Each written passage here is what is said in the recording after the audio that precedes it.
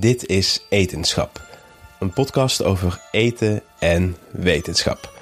Hier volgen verhalen, gesprekken en recepten die ons iets meer te weten laten komen over de verborgen wetenschap achter ons eten of het bereiden ervan. Deze aflevering is gemaakt als een pilotaflevering, een experiment, speciaal voor jou en voor mijn moeder. Dus fijn dat jullie allebei luisteren. En voor het geval je je nog afvraagt wie ik ben, mam, ik ben Erik de Kruik, ik ben 33 jaar, ik werk als wetenschapsjournalist en mijn hobby is koken. Ja, en voor mij is de keuken eigenlijk ook het meest interessante lab dat er bestaat. Natuurkunde, biologie, scheikunde, het komt allemaal om de hoek kijken bij het simpel bakken van een brood of het koken van een ei.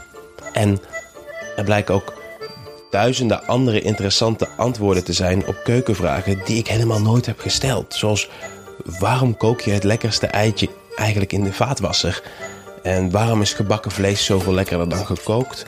En hoezo is honing zuur? Nou, speciaal omdat jij dit nu ook wil weten, dus deze podcast met in deze pilot. Hoe kan het eigenlijk dat een vliegtuigmaaltijd altijd zo lafjes smaakt? En kunnen koks daar niet eens iets op verzinnen? Dus gewoon de neusspray die ik bij de drogist haal met een zoutoplossing is een perfecte remedie om in de lucht beter te kunnen proeven. Klopt. Dan zal je echt meer proeven en beter proeven. Je hoort hier Louis van der Maas. Hij is cateringmanager van de KLM en heeft een ruime ervaring als chefkok. Hij heeft gewerkt in verschillende sterrenrestaurants in Europa en kwam uiteindelijk bij de KLM terecht met de opdracht om het imago van vliegtuigeten te verbeteren en het aantrekkelijker, gezonder en ook lekkerder te maken. Voordat we in zijn keuken het geheim van de perfecte vliegtuigmaaltijd gaan onthullen, eerst even hoe het ooit begon. Exact 100 jaar geleden, en dan ook exact, werd eigenlijk de eerste vliegtuigmaaltijd geserveerd. En daarna krijg je de gouden tijd van airline catering, de jaren 50. Porselein, zilver, tafelkleden, het kon niet op.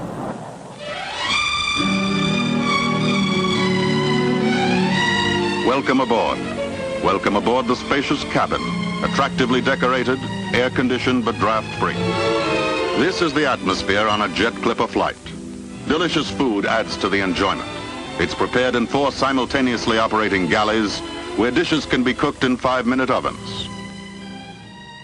De cabine lijkt hier wel een 3-sterrenrestaurant. Gedekte tafels en obers die langskomen met schalen waar hele kreeften op liggen en iedereen drinkt champagne.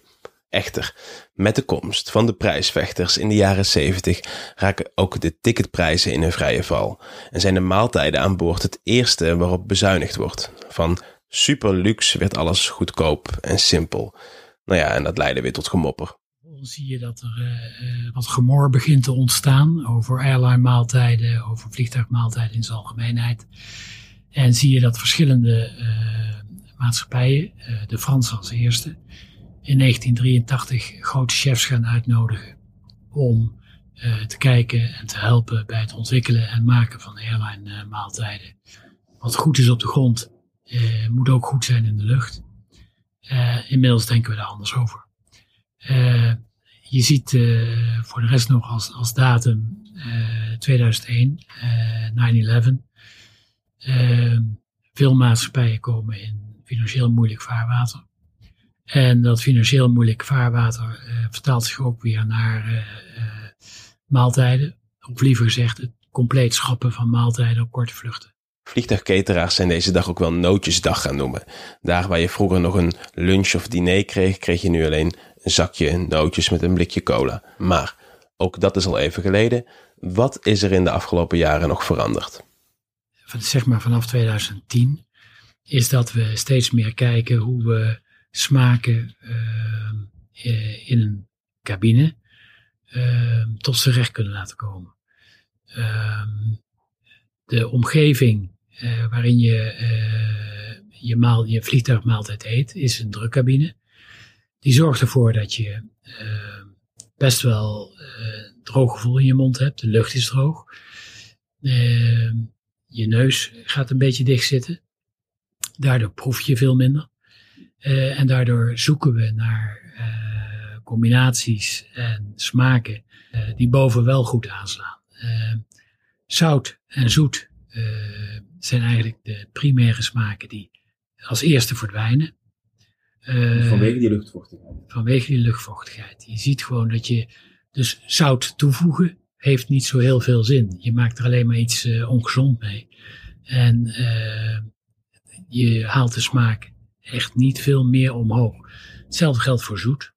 Zuur is wel iets beter. En bitter helemaal. Maar bitter is niet een smaak die veel mensen heel erg aansprekend vinden.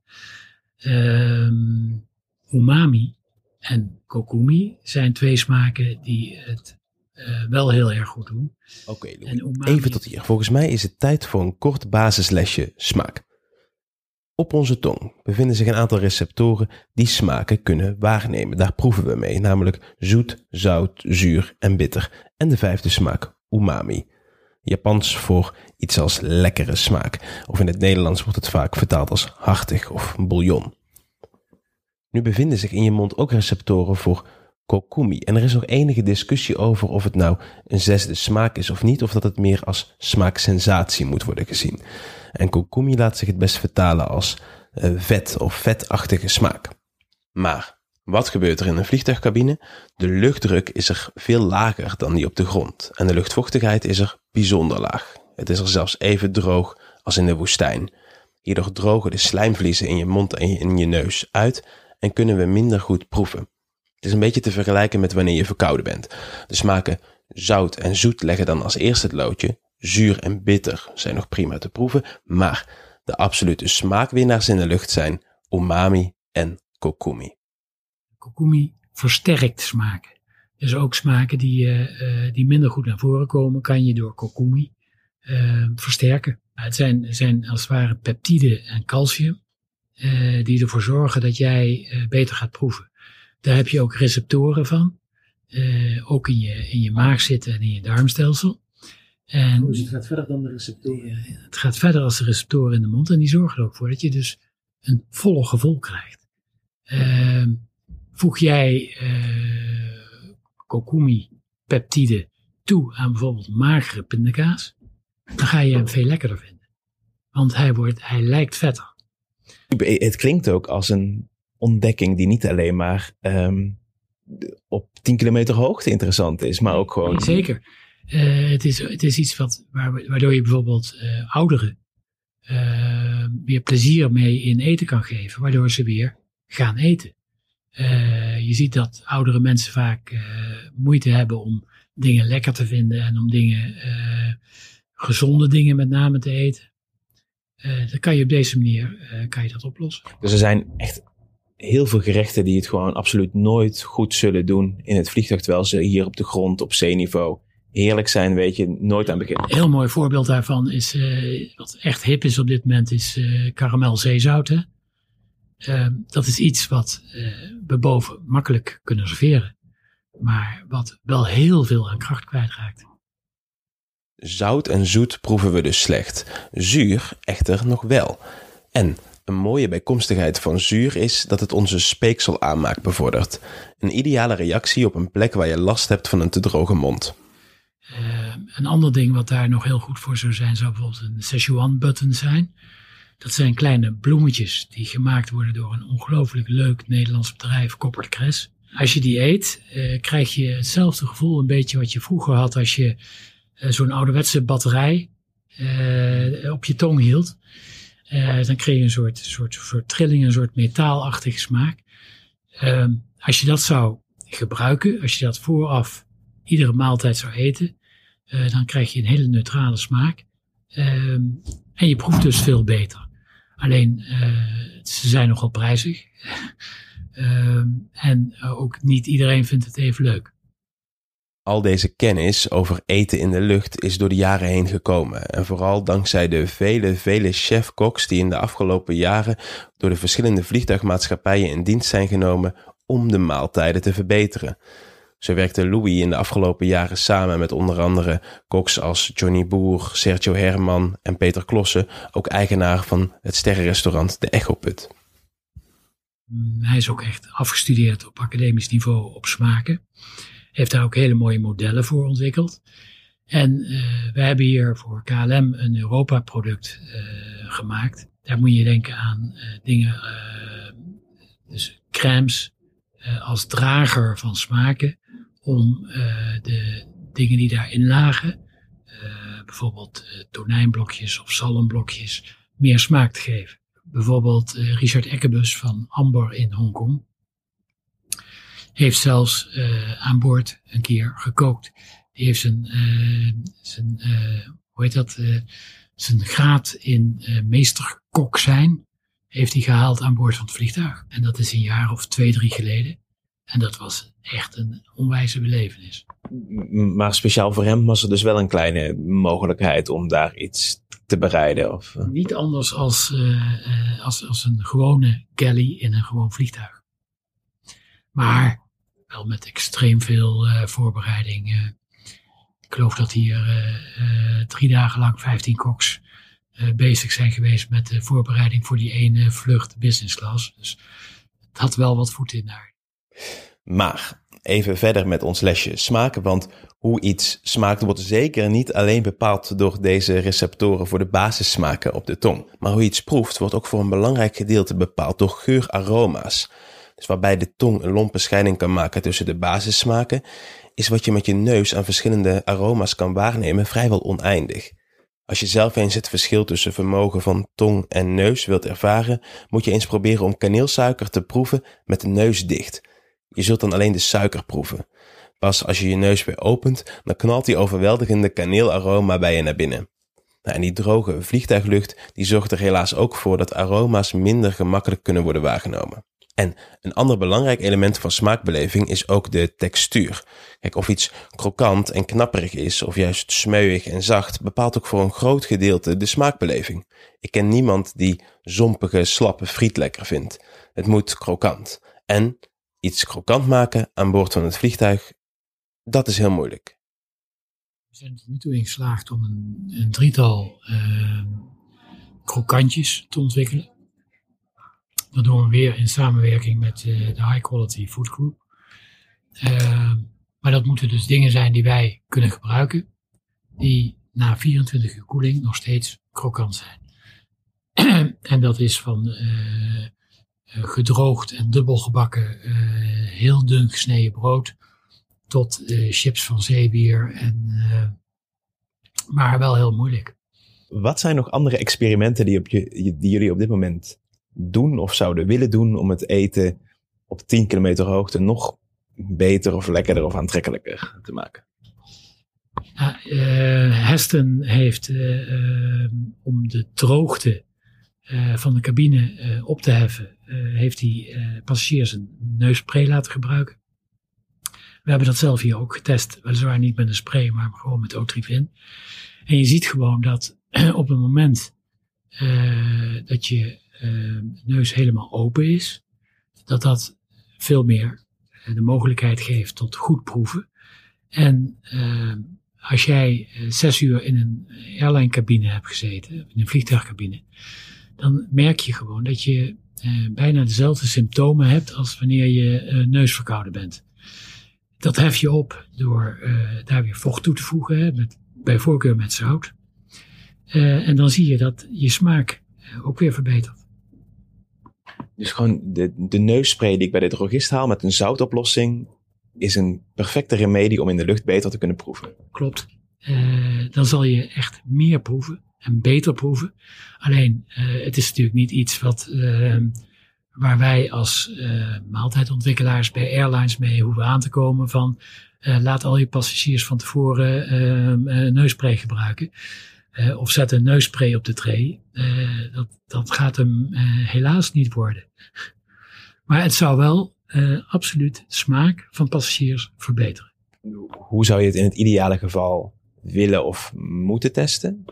In een nagebootste omgeving. Dus liefst in een drukcabine. Die testcabines die staan niet op Schiphol, maar wel in Duitsland, waar Lufthansa precies dat doet waar Louis nu van droomt. En in die cabines boten ze alles van een echte vlucht na. Dezelfde luchtdruk, luchtvochtigheid. Ze gebruiken zelfs dezelfde ovens om het eten in op te warmen. Zo kunnen ze meteen testen of bepaalde maaltijden het in de lucht goed doen of niet. En dankzij die cabines ontdekten ze ook iets wat tot dan toe eigenlijk over het hoofd werd gezien. de herrie. De constante ruis van wind en motoren beïnvloedt de smaakbeleving ook enorm. Om die reden worden daar nu ook testen gedaan met ruisonderdrukkende koptelefoons en wordt er gekeken of bepaalde gerechten beter smaken met achtergrondmuziek van Bach of juist Rammstein. Dit is de keuken. Je had niet verwacht waarschijnlijk dat het zo klein zou zijn. Exact, nee. Ik had echt een gigantische, grote keuken verwacht. We gaan naar de keuken en het is niet de grote gaarkeuken die ik had verwacht. Het is een stuk kleiner en moderne ovens draaien overal automatische programma's af. Chefkoks hebben eerder gewerkt aan de ideale receptuur en bereidingswijze en deze hoeft hier alleen nog maar uitgevoerd te worden. Hoe kan het? Door efficiënt met ruimte om te gaan. Dat is natuurlijk ook een noodzaak. Wij zitten hier aan het platform op een stukje Nederland wat niet goedkoop is in de vierkante meterprijs. Dus dat betekent dat je zo efficiënt mogelijk moet omgaan met vierkante meters. En dat betekent efficiënt inrichten. Lekker. Wat ben je daar aan het maken? Ik ben bezig met de spaghetti te maken. Daar heb ik ook een programma gezet van 10 minuten. Maar hier maak je de dingen klaar die later, die dan hier naar de koeling ingaan om later in het vliegtuig weer opgewarmd te worden. Klopt. Ja. Maar dit is dus niet de keuken zoals die bij de gemiddelde airline catering staat. Zeker niet. Dit is echt ik denk de modernste keuken in Europa. Omdat je de klassieke dingen die je normaal in iedere keuken ziet, hè, zoals een groot fornuis, dat zie je hier niet meer. Je ziet dat we kiezen voor kazen die heel veel smaak hebben. Je ziet een blauwaderkaas, je ziet een kaas met komijn, kummel.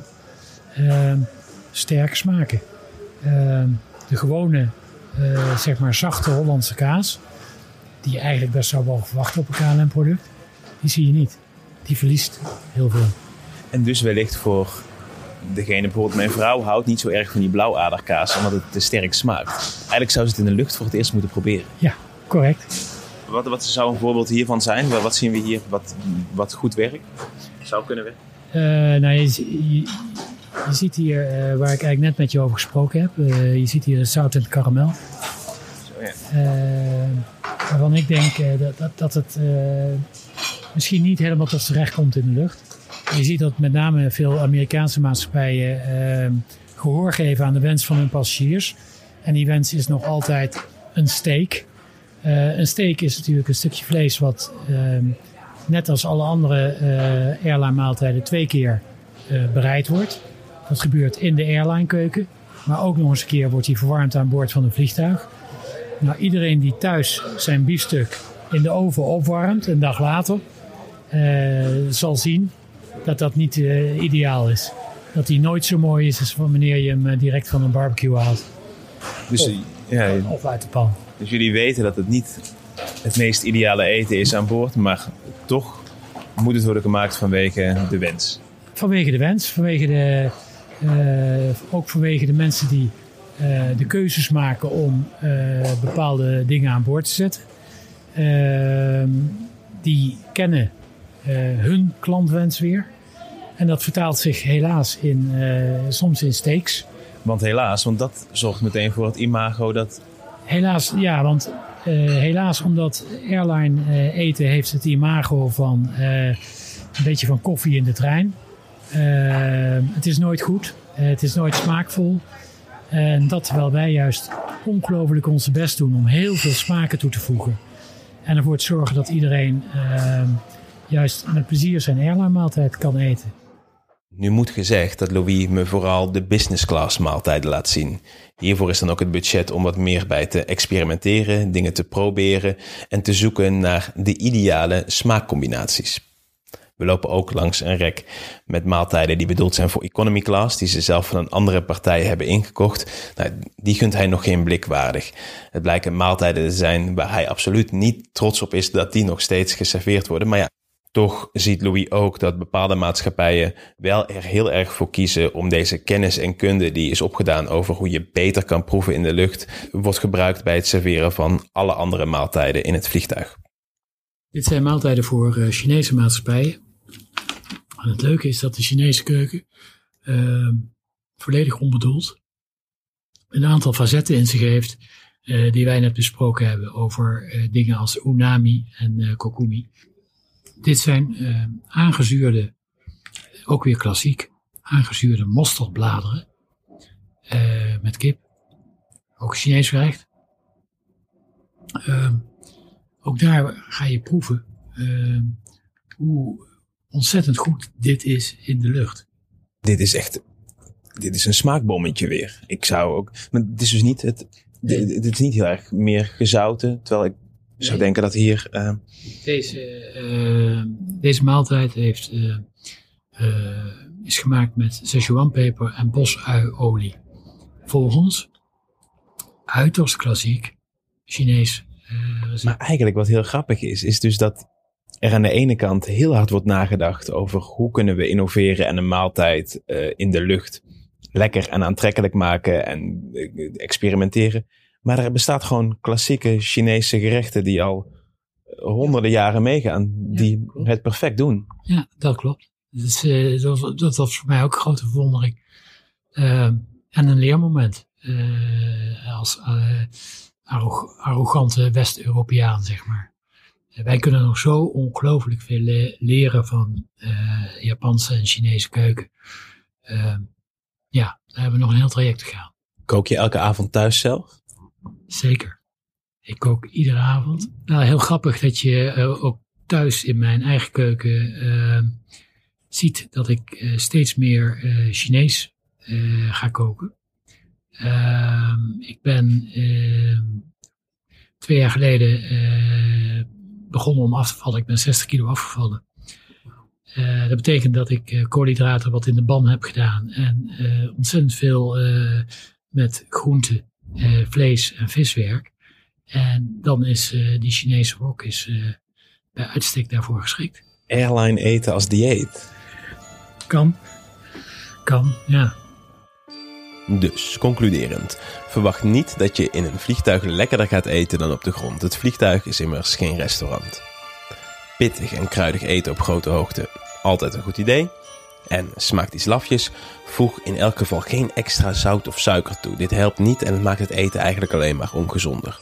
Beschik je over noise cancelling headphones?